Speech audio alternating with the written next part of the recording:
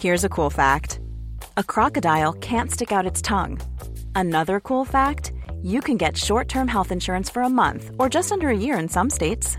United Healthcare short-term insurance plans are designed for people who are between jobs, coming off their parents' plan, or turning a side hustle into a full-time gig. Underwritten by Golden Rule Insurance Company, they offer flexible, budget-friendly coverage with access to a nationwide network of doctors and hospitals. Get more cool facts about United Healthcare short-term plans at uh1.com. Hey, I'm Ryan Reynolds. At Mint Mobile, we like to do the opposite of what Big Wireless does. They charge you a lot, we charge you a little. So naturally, when they announced they'd be raising their prices due to inflation, we decided to deflate our prices due to not hating you. That's right. We're cutting the price of Mint Unlimited from $30 a month to just $15 a month. Give it a try at mintmobile.com/switch. $45 up front for 3 months plus taxes and fees. Promo rate for new customers for limited time. Unlimited more than 40 gigabytes per month. Slows full terms at mintmobile.com. Millions of people have lost weight with personalized plans from Noom. Like Evan, who can't stand salads and still lost 50 pounds. Salads generally for most people are the easy button, right? For me, that wasn't an option. I never really was a salad guy. That's just not who I am. But Noom worked for me. Get your personalized plan today at Noom.com. Real Noom user compensated to provide their story. In 4 weeks, the typical Noom user can expect to lose 1 to 2 pounds per week. Individual results may vary.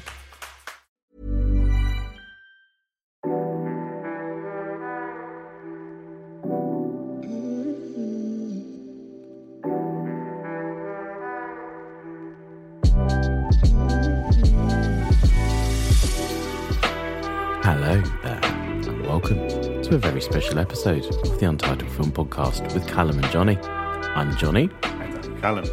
And why is it special, Callum? What are we going to be talking about this week? Well, finally, at long last, the biggest movie event of the year happened, or as a lot of my LA friends have been calling it, the gay Super Bowl.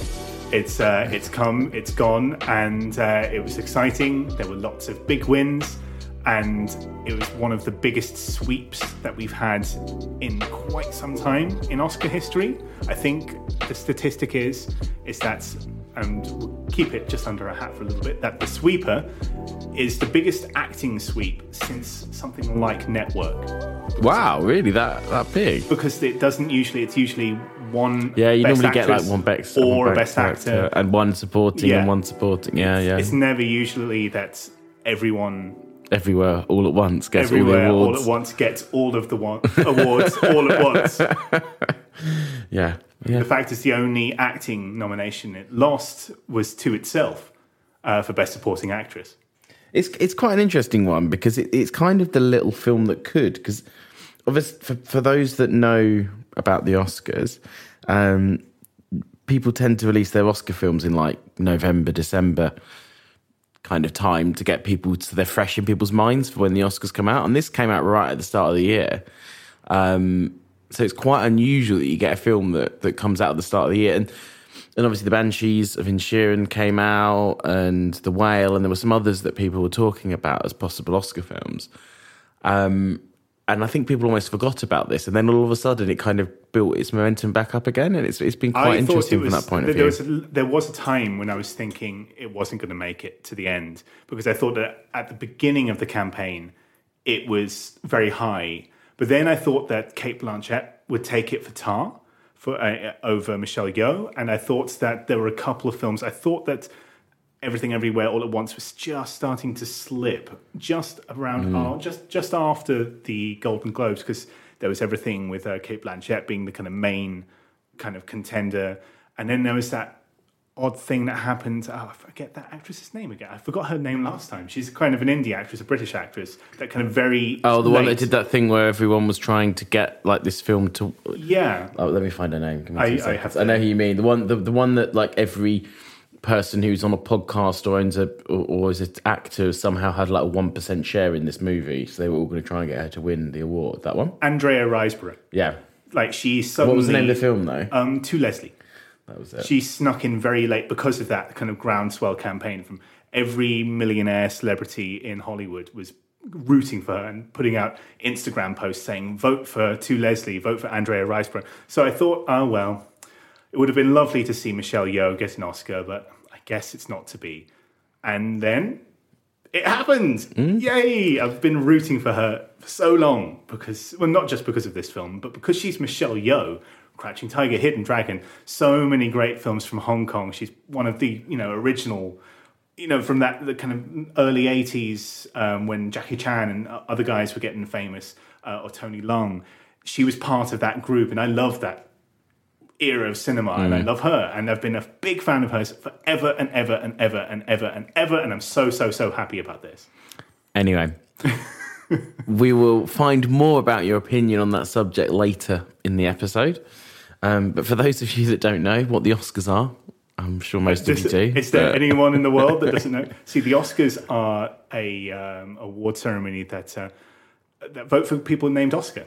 Right, yeah. That's not actually right. But Oscars happen every kind of March. They tend to be the crown jewel in the award ceremonies of the world. So the way the award season tends to work in the world is you get a number of film festivals normally through the summer months.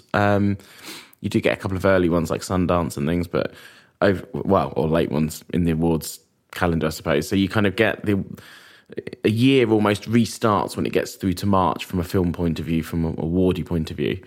And then, through the summer, you get like Berlin, Venice, Cannes Film Festival, a lot of European film festivals, South by Southwest, things like that. And people tend to start releasing kind of indie movies. And then later in the year, people seem to hold a few back and then kind of November, December release some more, or often the movies that were premiered initially at the festivals come out as like a wide release for people to go and see. And then you kind of start ticking through the awards ceremonies. So you have normally the Golden Globes is the first one. Because they're the first one, they get kind of a weird undue precedence that they probably don't deserve because they're usually shit. Then you get kind of the BAFTAs, you get some of the Independent Spirit Awards and Producers Guild and things like that. And then the last one is the Oscars.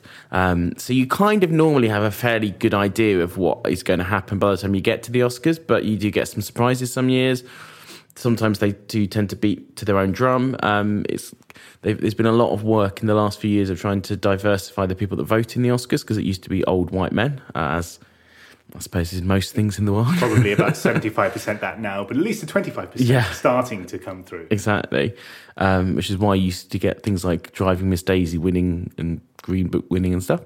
But yeah, so that is the Oscars. This year they're on...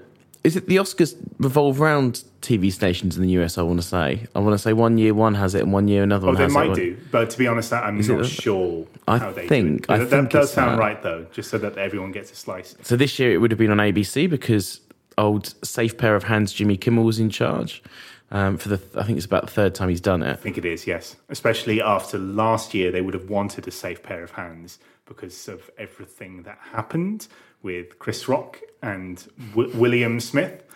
Absolutely. You say that, but I actually think that they probably would have loved something like that to happen again, because actually it got them a lot more press and a lot more news. It certainly got them press. Yeah. The cynical person in me thinks that the people who running the TV stations and running the advertising things were going, money. Yeah, but there we go. But everyone in Hollywood, people having a little fight, it was the worst thing that's ever happened in the history of Hollywood. Shocked and appalled. Anyway, nothing like that happened this year. Old Safe Pair of Hands was back to have some mild jokes and poke some mild fun at people, but mainly self-deprecating, the opposite of Ricky Gervais. It's very much so. Who often does the Golden Globes. And yeah, it's quite a smug, smarmy night, I always think. I think that's what's kind of maybe different with the Golden Globes, where they do get someone like Ricky Gervais in there. They almost pop the pomposity a little bit. It's also more of a party. Same with the Independent Spirit Awards. People just get drunk, and whereas they take the Oscars very seriously. Very seriously until they go to the variety after party, and then they get drunk. Yes. I also thought that this ceremony, just from the speeches I saw, were a lot more emotional. I feel like there's been maybe not cynicism, but there's been a bit of a groundswell of people playing it cool in the last few years, like being gracious and thankful and appreciative, but playing it a little bit steely. Whereas this one, everybody was crying up on stage, and it was really nice to see. I did shed a tear or two at some of the winners, and they did seem to just be genuinely ecstatic. And it's been a while since I've seen it that big and that overwhelming emotional. Yeah, it definitely did seem like that. Anyway, what we're going to do in this episode is we're going to go through each feature film category and just give our opinions on who won, if we thought the right film won, if we've seen the film, because we haven't seen all of them. I haven't seen Everything Ever All at Once yet, more because I want to give it the reverence it deserves, and I haven't been in the right mood than any other reason. But it is for free on Amazon Prime for anyone who's got Amazon Prime out there. I'll very quickly will go through is just the shorts and just tell you who won the categories. We're not going to go into too much detail on them, just for brevity. But well done to them as well. So live action short, the best one was, the winner was An Irish Goodbye. Best documentary short, The Elephant Whisperers. And then best animated short, The Boy, the Mole, the Fox and the Horse, which I think was on BBC over the Christmas period. English film. Yeah, it did. I saw some press about it. So very well done to all of them. On to another film that I know is currently on BBC iPlayer. I think it is a British film, but I'm not 100% sure. I would be alive. I said, well, it was. Is the best documentary feature film winner, which is Navalny. I might be saying that incorrectly. Which is about Alexei Navalny, who was basically probably the foremost opponent to. Is he the foremost? He basically is a political figure in Russia who is very opposed to Vladimir Putin. He was already very famous. He was very big on the internet, and he would basically try to lift the curtain to the corruption in Russia. So a very quick cliff note to those that don't know, the way that Russia is kind of built up is it's a bit of a house of cards with Vladimir Putin at the top and then the oligarchs underneath, and they kind of keep each other in power and obviously basically steal money from everyone else. It's kind of like capitalism, but even more corrupt. And effectively he was trying to kind of show where all these people were getting their money, where the money was coming from. He used to do all these takedown videos and things. And then very famously, he got poisoned with Novichok, which was the same poison as the people in Salisbury got poisoned with as well, which is kind of Vladimir Putin's calling card. So shocker where people assume that came from. And he was rushed to Germany because they didn't think they would get the proper care in Russia, and survived.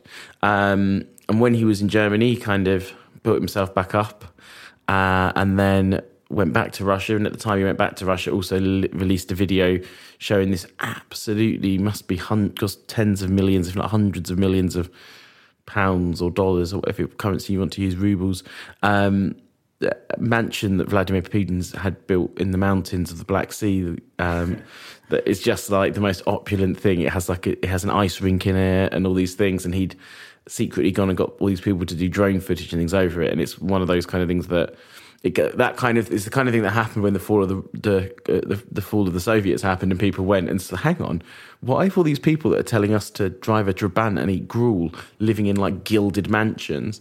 It's that kind of thing. And he's very much like that. He's an interesting political figure. Some good things about him and some bad things. He's quite patriotic, which isn't necessarily a bad thing, but he isn't necessarily like the biggest. I don't think he would have supported going into Ukraine, but I don't think as a person he's also is like, well, no, Ukraine shouldn't be close to Russia, etc. So he's a bit more complicated. It's not black and white, but he's someone who anyway has exposed the corruption. And I've watched the documentary. It's a really compelling, interesting documentary. It's pieced together very well. A lot of really good behind the scenes stuff of them kind of finding out about who poisoned him and doing all that kind of stuff. Really solid, like 90 minutes, and it seems very well deserving. I have to admit, I don't think I have seen any other ones on that. I have to admit that I haven't seen any of the nominations, but I do know about this film. I have seen it reviewed, and I know that it's almost absurdist at points, the way it kind of unearths this kind of corruption and shows it to be just so pantomime-esque, almost like the movie that came out Armando Iannucci's Death of Stalin, where it's almost like a knockabout comedy, just how ridiculous the corruption and the wealth and the opulence is over there. And not just that, also the way that the media has been taken over, and that some of the stuff when he's been poisoned, and obviously his camp is saying he's been poisoned, the stuff that on the kind of state TV that are going out, or people going, well, people with his kind of lifestyle, they take drugs, they do, these left-wing opposition people, they take drugs, and some of them, they have like big orgies and all these things. So who knows what he could be dying from? and that kind of like trying to discredit him with like stuff that just sounds ridiculous. It sounds like the kind of stuff that is a parody. It doesn't sound like reality. And I suppose, obviously, this was all precursor to the most recent war in Ukraine, because obviously Crimea and stuff as well. But yeah, it was a precursor to that. And I think it does do a very good job of showing, the ridiculousness of the ruling classes of Russia. Although anyone in the UK will know we've had some of those ridiculous things with our own state media broadcasters this week. Yes. So yes. We won't go too much in detail on that, because I could do a whole podcast on it. Yeah, that would be quite a tangent. Absolutely. From which we would never recover. No, absolutely. And Rob would have to cut out all of it. Anywho, yeah. Any more to say on Best Documentary Feature? Unfortunately not. Unfortunately, I haven't seen any of these, any of the nominated, I'm afraid to say. So, on to Best Animated Feature. So those Best Animated Feature, the winner was Guillermo del Toro with Pinocchio. It just really confused me. I was just reading my notes.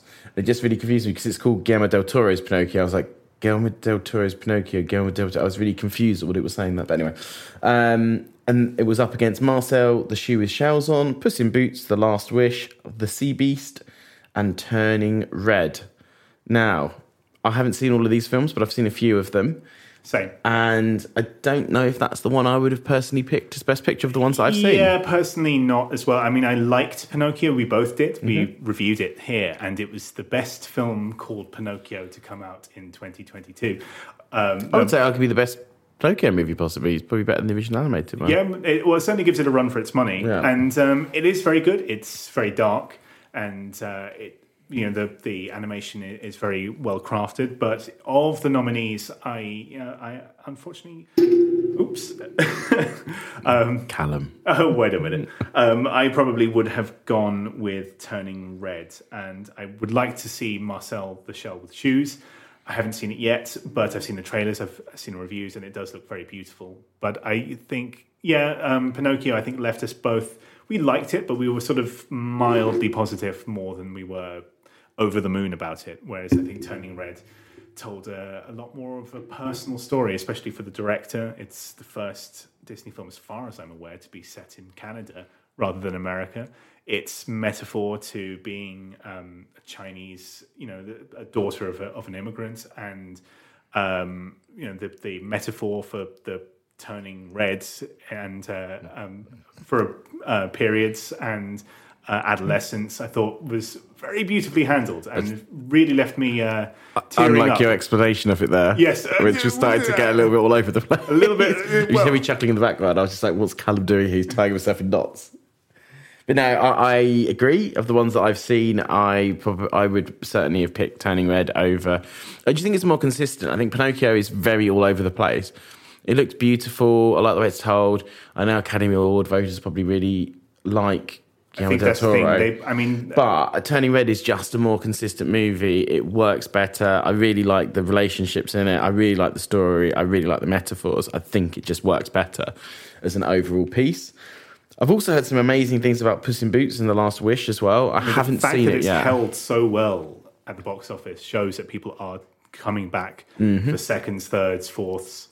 They just want to see it again. I haven't seen it yet. I've seen clips from it, and every clip has been excellent. And I know the kind of overarching storyline, and it just sounds really smart and really clever. So that's one that I want to see. I've also heard very good things about Marcel the Shell with Shoes On.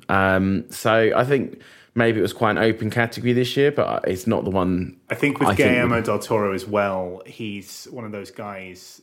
He pretty much has his own spot at the Academy now. The fact that they gave Nightmare Alley a Best Picture nomination kind of shows that he's like, whenever there's a slot going for that 8th or 9th place, and if Guillermo del Toro has a movie out and it's pretty good, they're going to give him a nomination. But then he won, so that's where it's a bit strange. Maybe they were just because Disney. I think this is the first time that a Disney film hasn't won it since like 2018 or something. So maybe they were like, maybe share the love a bit. But maybe. Yeah, that was Netflix's big win of the night. Actually, they've got 2 big wins coming up to the next movie. A big win. The next category, which is Best International Feature Film. Well, this is the second big sweep of the evening because, as we all know, Everything Everywhere All at Once won 7, and there were only 3 films to win 2 or more awards, and this one was the second biggest. It won 4 for Best Foreign Language Film and several technical nominations. And it really seems to have taken people because, at the BAFTAs, it was the big winner.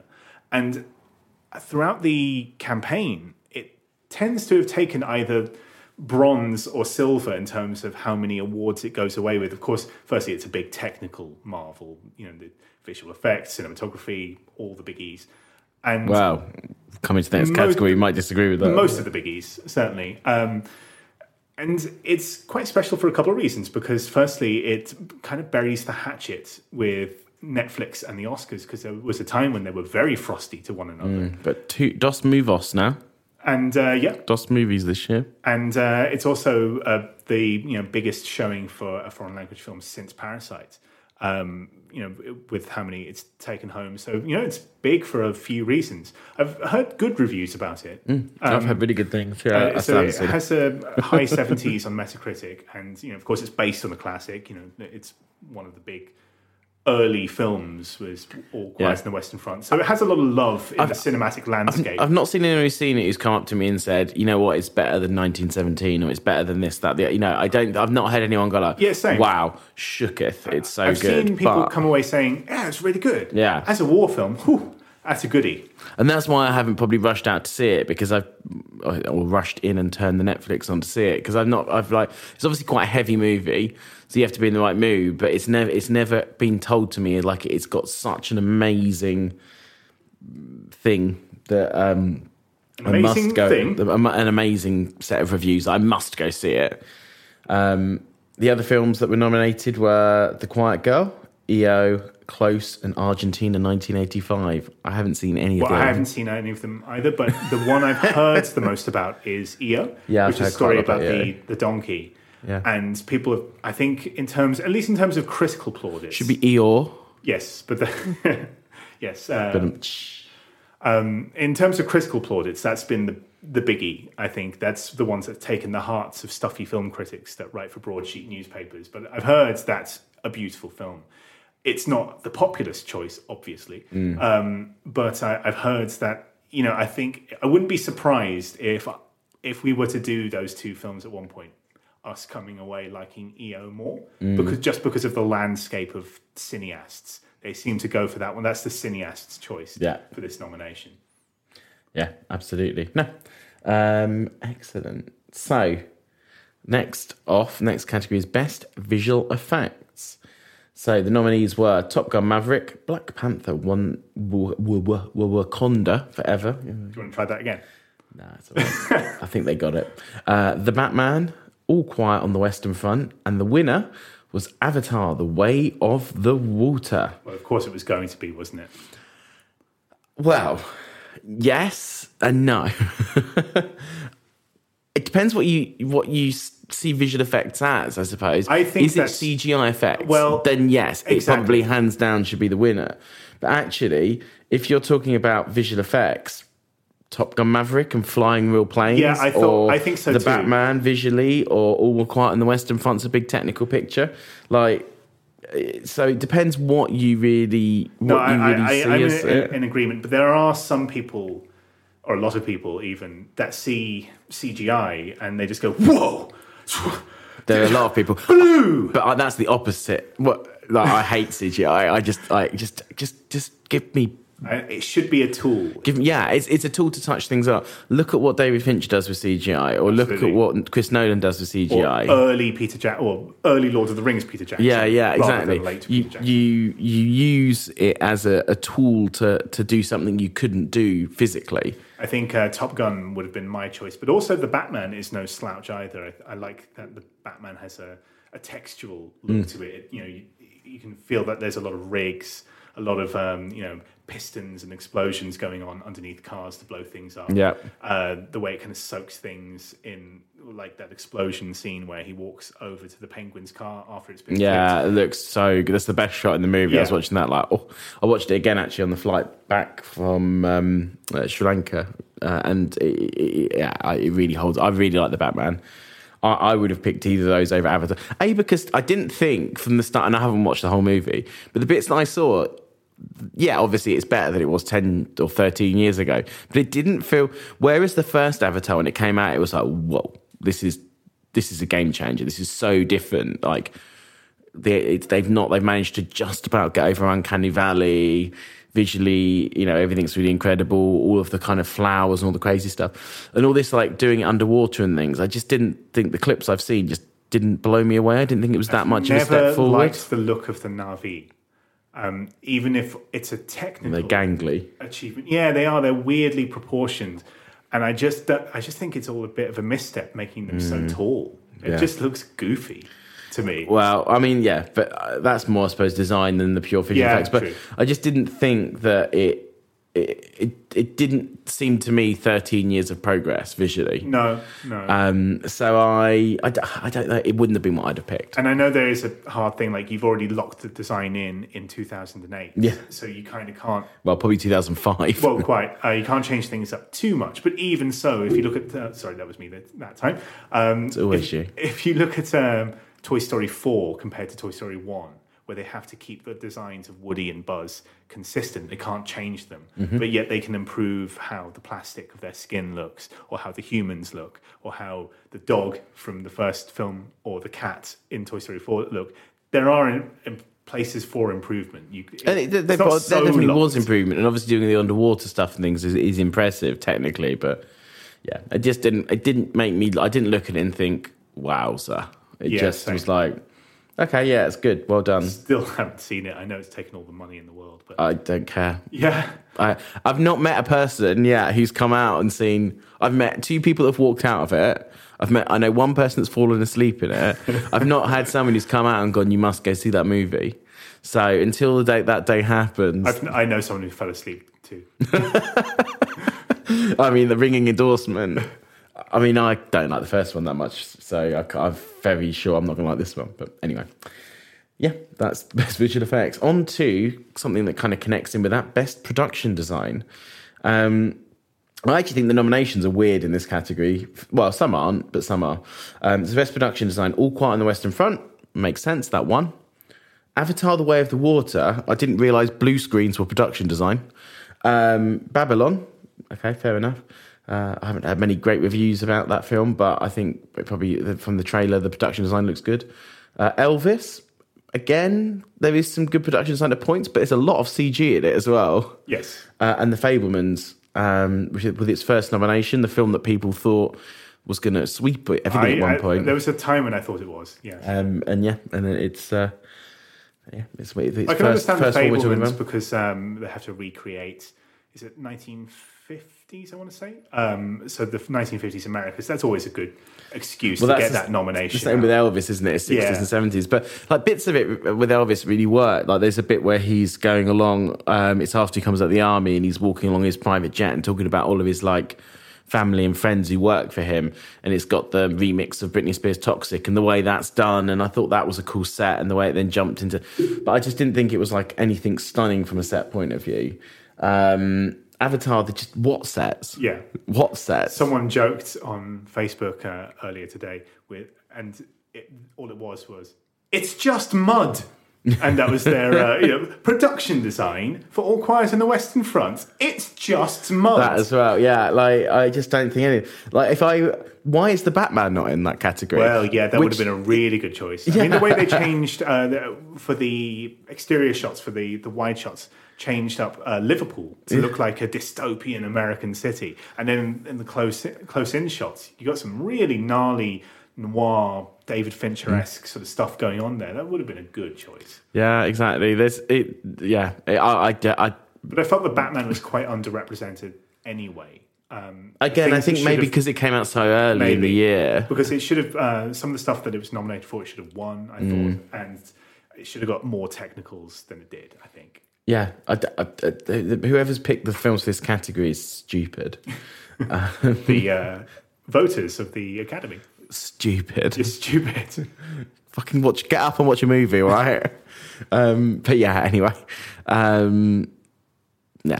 We've lost their list. Onto the best. That's the best production design done. It's all wrong. I don't understand. Maybe Babylon. James Cameron is crying now. I hope you're happy. But he hasn't. It's a tennis ball on a stick. He's never going to endorse us now. He was just about to give us a sponsorship. Now he's turned it off. It's a tennis ball on a stick. It was about to say Avatar Underwater. 3 is going to be exclusively sponsoring that podcast. Wow. Not anymore. Good. I don't want James Cameron's money. Not until he starts making Terminator 2 again. Anyway. Best film editing. This one probably was the right film to win this category, even though I haven't seen it. Best film editing, Top Gun Maverick, Tar, Elvis, The Banshees of Inisherin. I love that film, but I don't know what editing there is. It's more functional. It's functionally edited film. It's not like it's not flashily edited. Again, The Batman probably has more editing chops in it. But anyway, actually, that's probably the one I wouldn't give it because it's 3 hours long. 3 hours. It's not called best script editing. No, but still, editing is part of that process. Yeah, to be fair. And the winner, of course, is Everything Everywhere All at Once, which for such a phonetic movie, it makes sense. And it's not just that it's phonetic, because I don't know how much you know about the plot.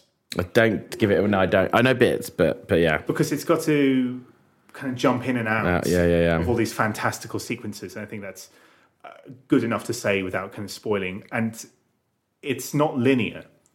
It twists and turns. So it is best edited in its individual sequences, but also in the fact that it has an emotional through line, even though you're jumping all over the show. Mm-hmm. So it is fantastically edited. I mean, even the trailers are well edited, and that's saying so. That if that's the case, then fantastic. Yeah, I think that's definitely the one to go for. Just from the trailers, it kind of reminds you of something like Natural Born Killers or something, where there is a lot of editing being done. I would say there. it's less Natural Born Killers is more kind of mid MTV, 95, sort of like. This is a bit more. This is a bit more consistent in tone. Where that one, let's pretend to be a 50s sitcom for 5 minutes. Yeah, let's do this bit with some kind of weird cartoony bit because it's 1996 and every film does that.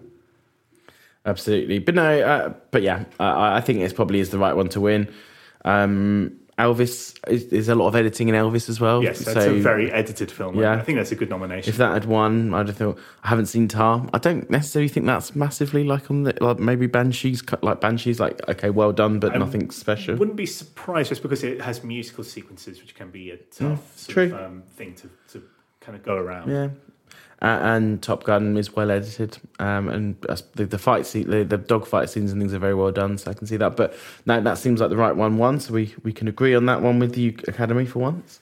Best sound editing, Elvis. Yeah, makes sense. Yeah, well, anything with music is a hard one to get right, and of course, you're dealing with so many different sequences of Elvis's life, and it's done in that Baz Luhrmann style. So it's not just real, it's hyper real. Yeah, I have to admit, I have been also listening, not that it's sound editing, but listening to the mashup between Britney Spears' Toxic and Viva Las Vegas a lot this week, so just putting that out there. I think that's a fine win there. Yeah, they didn't win.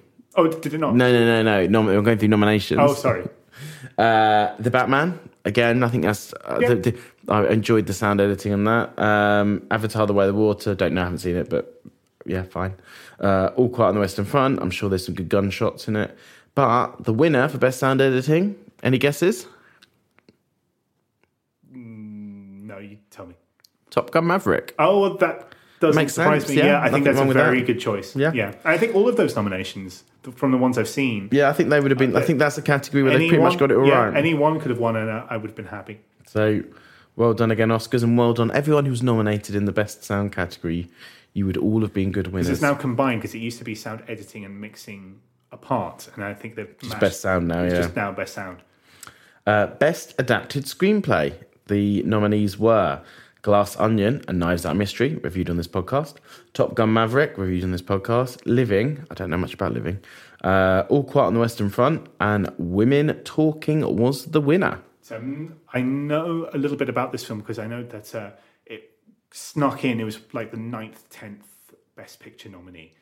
It was the one that kind of just snuck in, and people thought it was going to represent a lot higher, and then it ended up only getting a few. I think.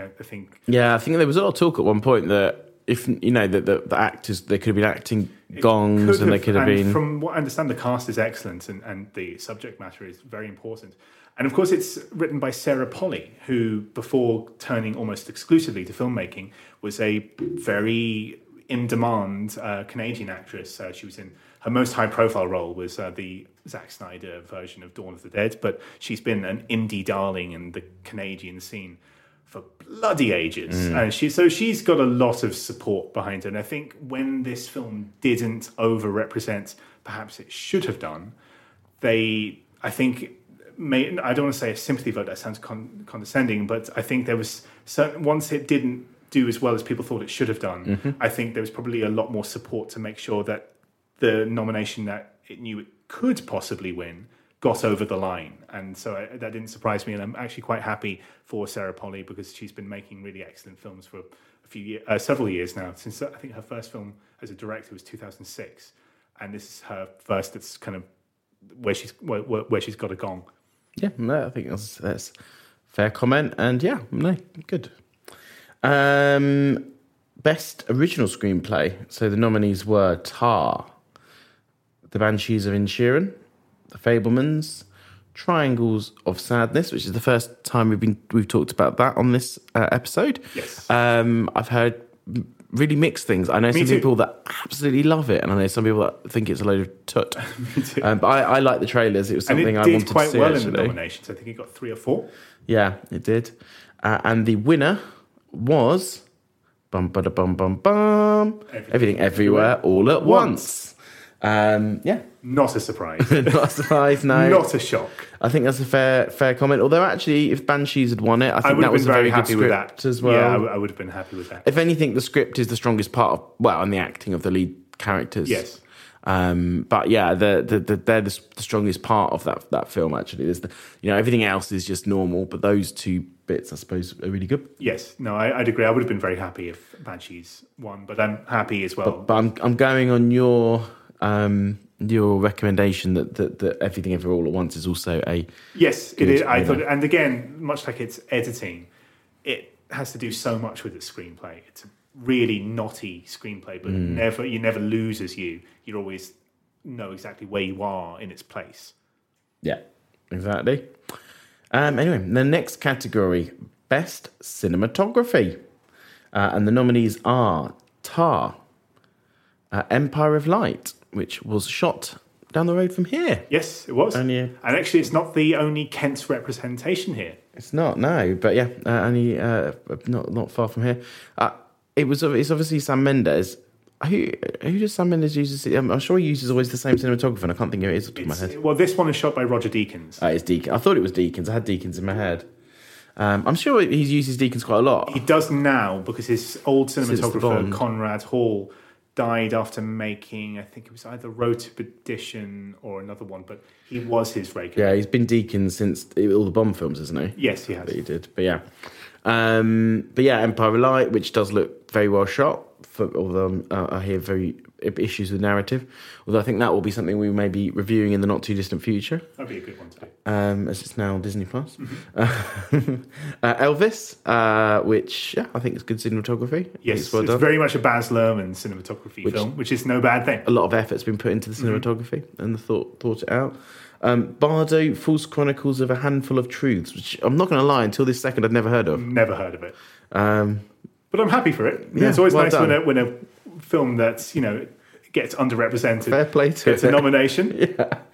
And then finally the winner was All Quiet on the Western Front. Represent Kent. I was not familiar with this guy, and I only heard, I think either today or yesterday, that the cinematographer for this film went to school in Kent. So yeah, another Kent boy. Well done. Well done. Yeah, I think that's again, from the bits I've seen, looks like a good choice. Best costume design. The nominees were Mrs. Harris Goes to Paris. Oh yes, that I know that because Kermode reviewed it just because Jason Isaacs has a fairly small role in it. So hello to Jason Isaacs. Hello to Jason Isaacs. Sorry, and that was me. For fuck's sake, Callum. This is meant to be a very slick operation. Slick episode. This is the Oscars. Sorry, Rob. I like the rhyming of the word Harris and Paris. I'm just going to put that out there. Everything Everywhere All at Once didn't win this category.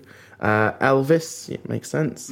Babylon, yeah, the costume design looks great in the trailers for that. Yes. But the winner was Black Panther with Wakanda Forever, which will be reviewed either on the next or the episode after. Will be reviewed fairly soon. Yeah, we're going to be reviewing that one, so we'll keep tight-lipped, but the costumes look cool. I thought the costumes were very good. Of course, they have to mix Afrofuturism, superhero stuff, more traditional sort of Pan-African sort of thing. So, you know, it is a good kind of effort for a costume designer. And as ever, Angela Bassett looks like a god. Yes, she does. Yeah, good choice, I think. Best makeup and hairstyles. It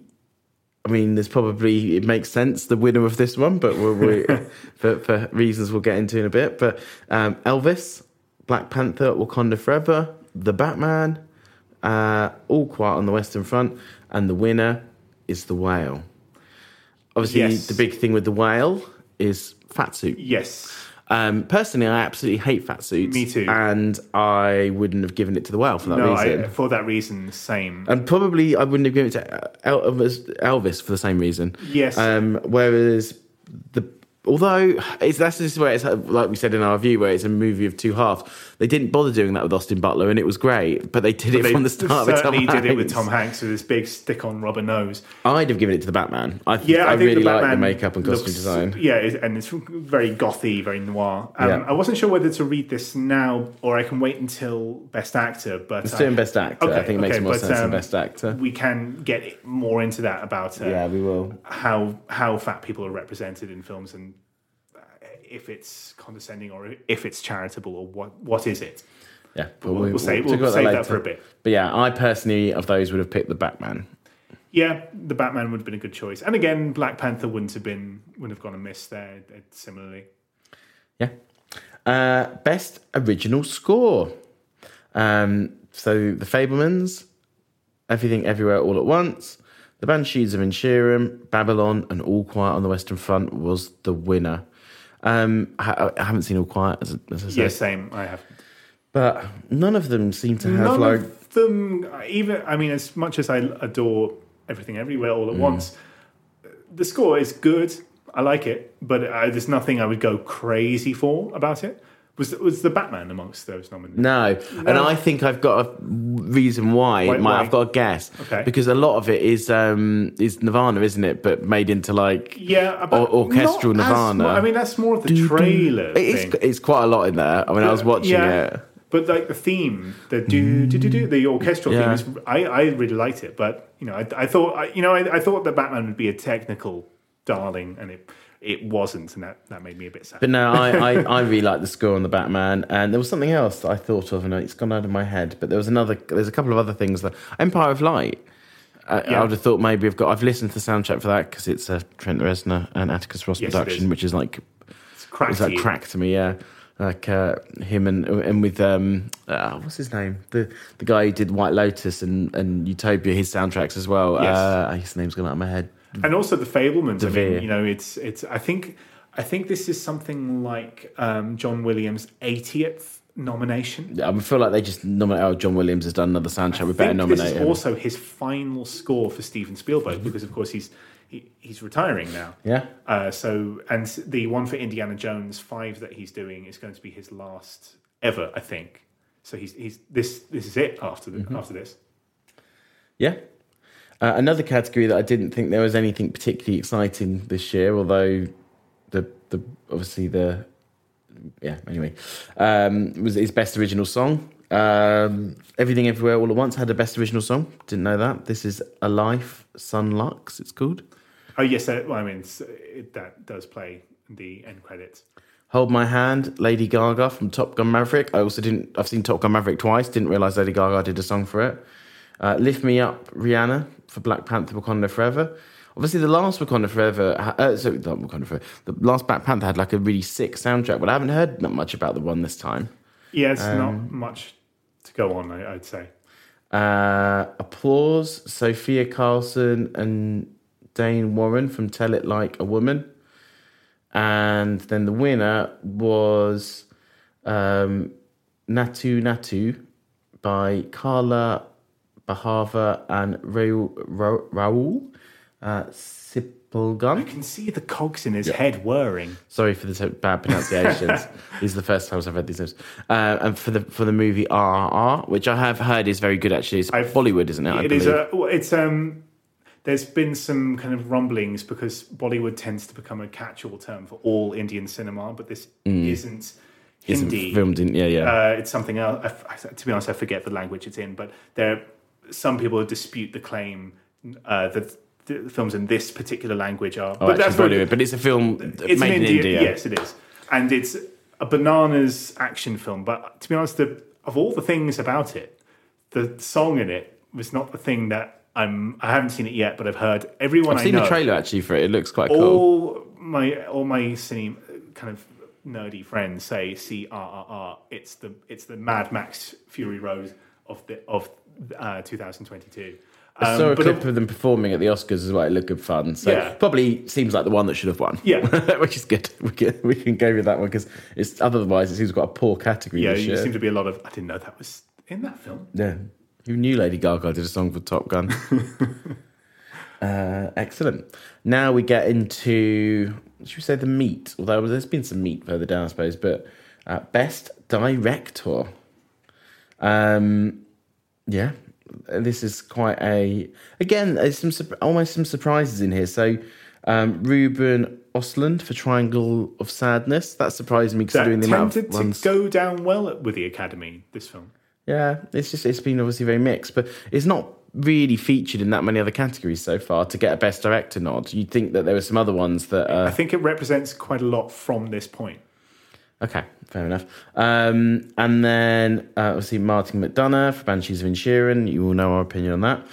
Todd Field for Tar. Steven Spielberg for The Fabelmans. And winner, Daniel Kwan for... Daniel Kwan with Daniel... I don't know how to say the second Daniels. So they're referred to as the Daniels. So if you want to back out and just say the Daniels, then you can just go with that. No, I'm going to try and pronounce his name. Shannert? I'm going to say Shannert. Let's go for that. Daniel Shannert. Everything Everywhere All at Once was the winner. I'm very happy for the Daniels, and it's the most directed film there. Also, it's nice to see because did you ever see Swiss Army Man? Did, yeah. Where Paul Dano carts around a dead Daniel Radcliffe. Who farts a lot. It's those guys. And this is like the only film, it's their second film. So they're very eclectic, sort of, spiky, youthful indie filmmakers made big. And I was actually telling Johnny just before the recording of this, one of the two directors, I forget which of the Daniels. I think it was Daniel Kwan, wasn't it? It may have been He Daniel did quite Kwan. a nice speech at the Oscars, Yes. which was really nice, which is why I remembered his name. Because I believe it was Daniel Kwan who it hadn't been diagnosed with ADHD until after he made Everything Everywhere All at Once, which is very much a film like someone with ADHD would make. And at some point he must have realised, I think I need to go get tested, And it turns out he did. And, as a neurodivergent person, it's a good piece of representation there for that. So it's a nice thing to see. And it's when you do see the film, you would say, yep, that's made by someone with ADHD. So that's quite a nice thing. Yeah, excellent. But yeah, I think that was probably the right choice. Yeah, I think so. Having not seen the film. But no, I'll go with you on that. Excellent. On to Best Actress. In a sporting role. In a sporting role. Oh. In a sporting role. This is a little question I'm going to throw out there. Do you think they should get rid of Best Actor and Actress categories and merge into one? So it's a bit of a complicated choice because the issue could be that if they merge them, it's just going to be blokes winning. Well, that's it. Women become underrepresented. Yeah. But should that not be? Should they say, right, each category will have 6 nominations? It's got to be 3 men and 3 women. Well, that's certainly But one then way we'll to do it. And guys win all the time. I guess there's the issue of where would you place? It hasn't happened yet, so at least at the Oscars. But I think in television it has actors who are non-binary or Make it easier. Yeah. Oh, exactly. It would. That is a plus for it. So that would make it easier in the future. So there's a lot of pros and cons. There's obviously, I think, and this is where there's a slight issue from a language point of view as well. Best actor doesn't need to be a man or a woman. An actor is a person who's acting in a thing. Yes. So already there's like an inbuilt sexism into that. Well, yes. It's always a point that's bugged me with a language point of view, actually. But anyway, we won't go into too much detail on that now. But yeah, that's an interesting question. Tell us what you think on Instagram. Or Untitled Film Podcast, one word on Instagram. exactly, I could get it in somewhere. But no. So the nominees were Angela Bassett for Black Panther: Wakanda Forever. Hong Chow for The Whale. Hong Chow. I thought it was Chow. Kerry Condon for Banshees of Inisherin, who was excellent. Stephanie Hsu for Everything Everywhere All at Once. And also Jamie Lee Curtis for Everything Everywhere All at Once, who was the winner. Have you been keeping up with her Oscar campaign? Yeah, she's so fun. She's like everybody's favourite wine art. And everyone's also been saying like how like she has not like annoyingly over the top buying like really ridiculous clothes and things. She's played it very well because go too far, you become annoying. Don't go far enough, you get buried. She's been fun. Although I will say, as much as I love the film, she isn't my favourite supporting actress in the film.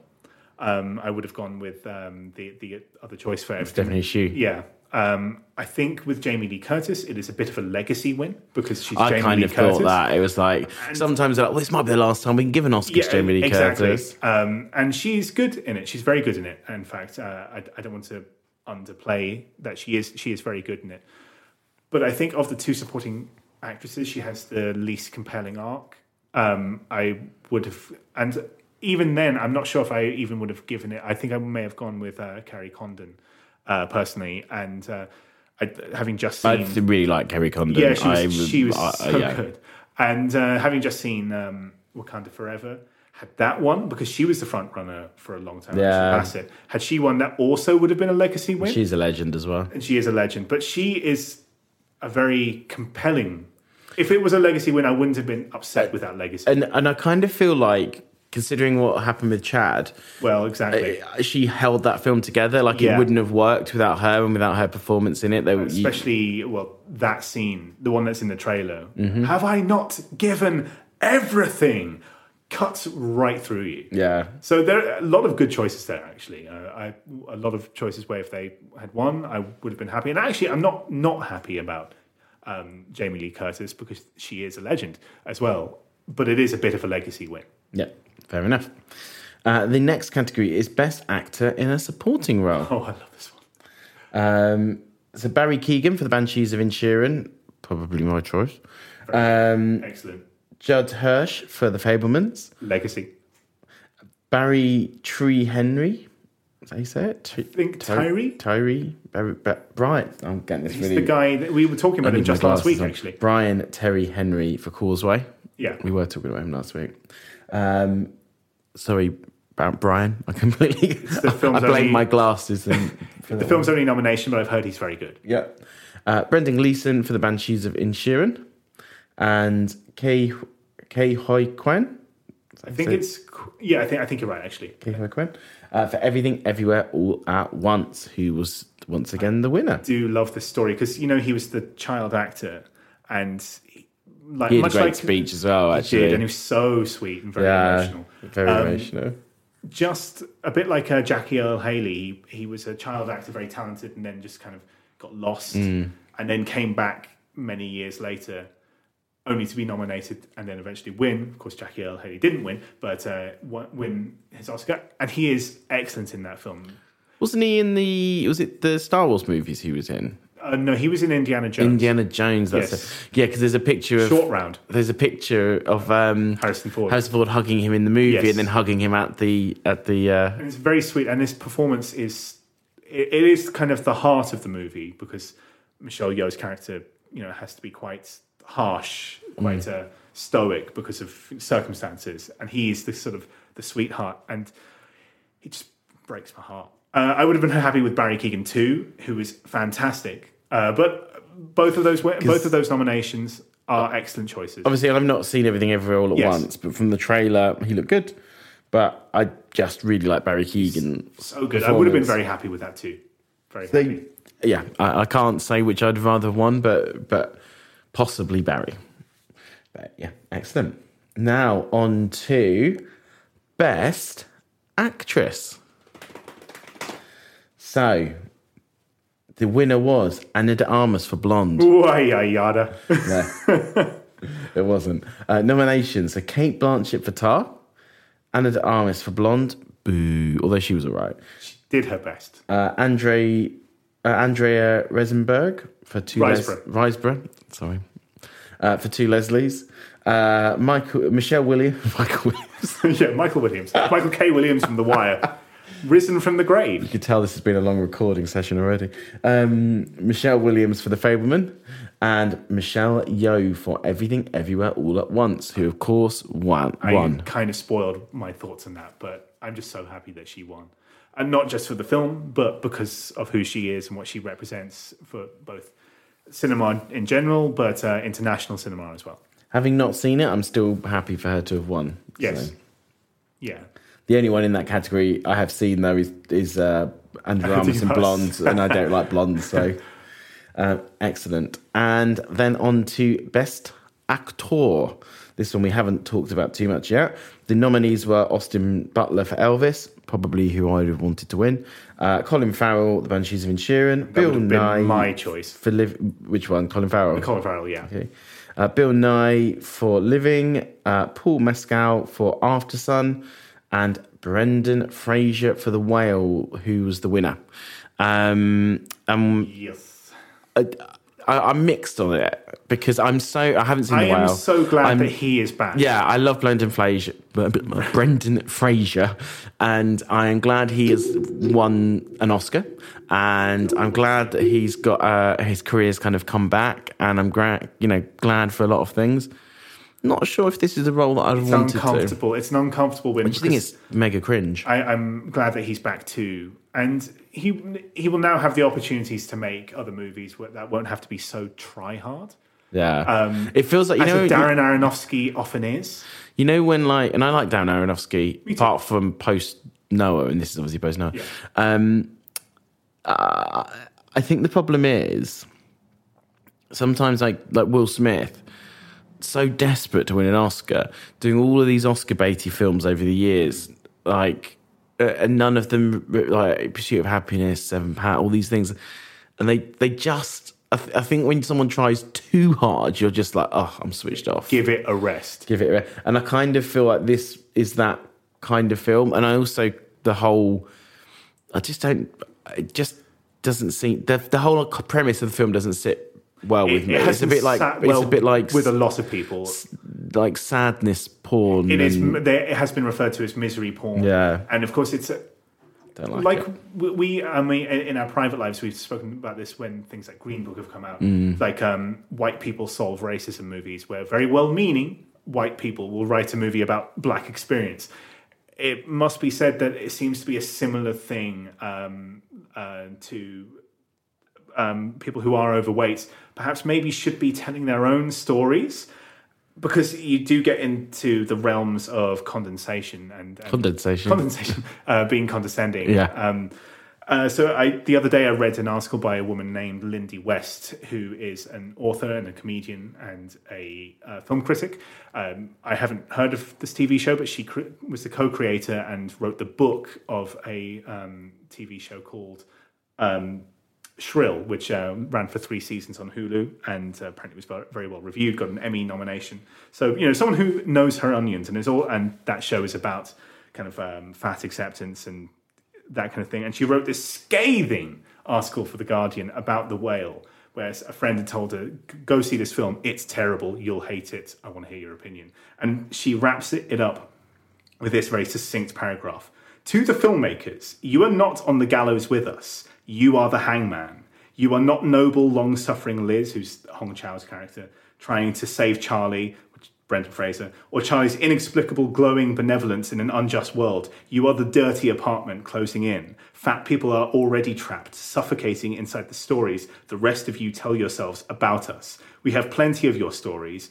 What we don't have is the space to forge untainted relationships with food and our bodies, to speak honestly about our lives without being abused, to explore our full potential without having it stolen by a world that thinks of us as Charlie, if it thinks of us at all.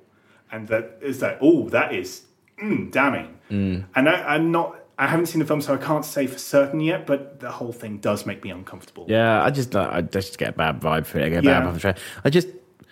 It doesn't feel... I don't get it. I think that's it. I just don't get the I don't understand how it works. I don't understand what there is to be gained from this story, you know. And as you say, and if it was written by somebody who had that experience, you kind of think, oh, it's them telling their experience, but it's not. It's written by some rando person who doesn't have that experience. So it almost feels like the kind of film that the elites come out of and pat themselves on the back for being brave enough to seeing a film about one of those horrible people that you hear about in the news, but not actually have anything to do with it. Yeah. Also, I do just hate fat suits. Yes, and yeah. So yeah, it's that as well. Very grimy. Anyway, that is Best Actor, but well done to Brendan Fraser because I like you, but maybe you probably don't like this film. Yeah. Best Picture. So 10 films can be nominated for Best Picture now, as they have been for quite a few years, but yeah, that's the thing that happens. So the nominations are Women Talking, Triangle of Sadness, Top Gun Maverick, Tar, The Fabelmans, Elvis, The Banshees of Inisherin, Avatar: The Way of the Water, All Quiet on the Western Front, and the winner is Everything Everywhere All at Once. Well, I've made it no secret that I'm very happy with this win. Yeah, I think it's the correct one. I think overall, it's kind of a weak year. Yeah. I don't think there's many like... Everything Everywhere All at Once has got amazing buzz and is a really great film and blah, blah, blah.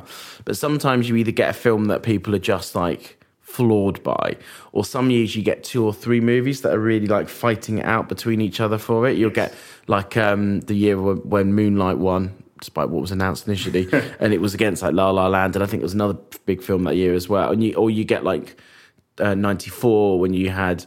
Shawshank Redemption and Forrest Gump and Pulp Fiction all fighting it out, and the wrong one won, of course. But, you know, and so you get some years where you get like 3 or 4 big films. When I look at that list, I think, even though I haven't seen it, probably the right one won.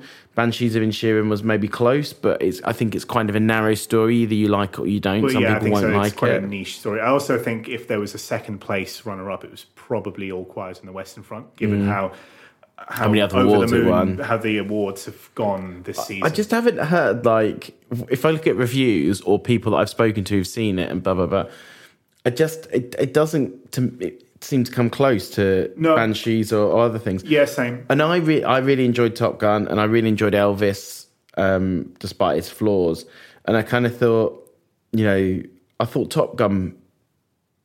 The Guardian's been doing a week, kind of, or all of last week, like... reasons this should win, and the Top Gun one's actually very compelling. Although it's not like a masterpiece of a movie, it just I haven't met anyone who's watched it and not really enjoyed it. Not come out of it with a spring in their step. Yeah, and it kind of, I hate this saying, but it saved cinema because obviously it made a load of money when no one had made a load of money post-COVID, like Spider-Man a bit, but and obviously now with Way of the Water somehow making loads of money, even though everyone I've met who's seen it hates it. But yeah, anyway, but it just doesn't, there's nothing, apart from Everything Everywhere All at Once, now it's won it, I kind of feel like it's obvious, like, what else would have won it? Like, what else really had that kind of momentum? Or... Yeah, nothing really had the same sort of spark as it, I think. But, yeah, I think it's probably the right decision. But I would have been happy with Banshees, and there's a Rogue one, I would have been happy with Top Gun as well. Yes. Yeah, I would have been happy with that too. Yeah. Anyway, I think that brings to a close our Oscars ceremony. And we have managed to go through all the categories, tell you everything about each one, and tell you our thoughts and opinions of how they got it wrong. And our podcast is about a quarter the length of the Oscars. Is that true? Well, it's normally about 3 or 4 hours, aren't they, the Oscars? And this true. podcast is about an hour. So, yeah, I don't know how long it was this year. Some years are worse than others with the Oscars, with the speeches going on too long and things. But no, so just remember that, people.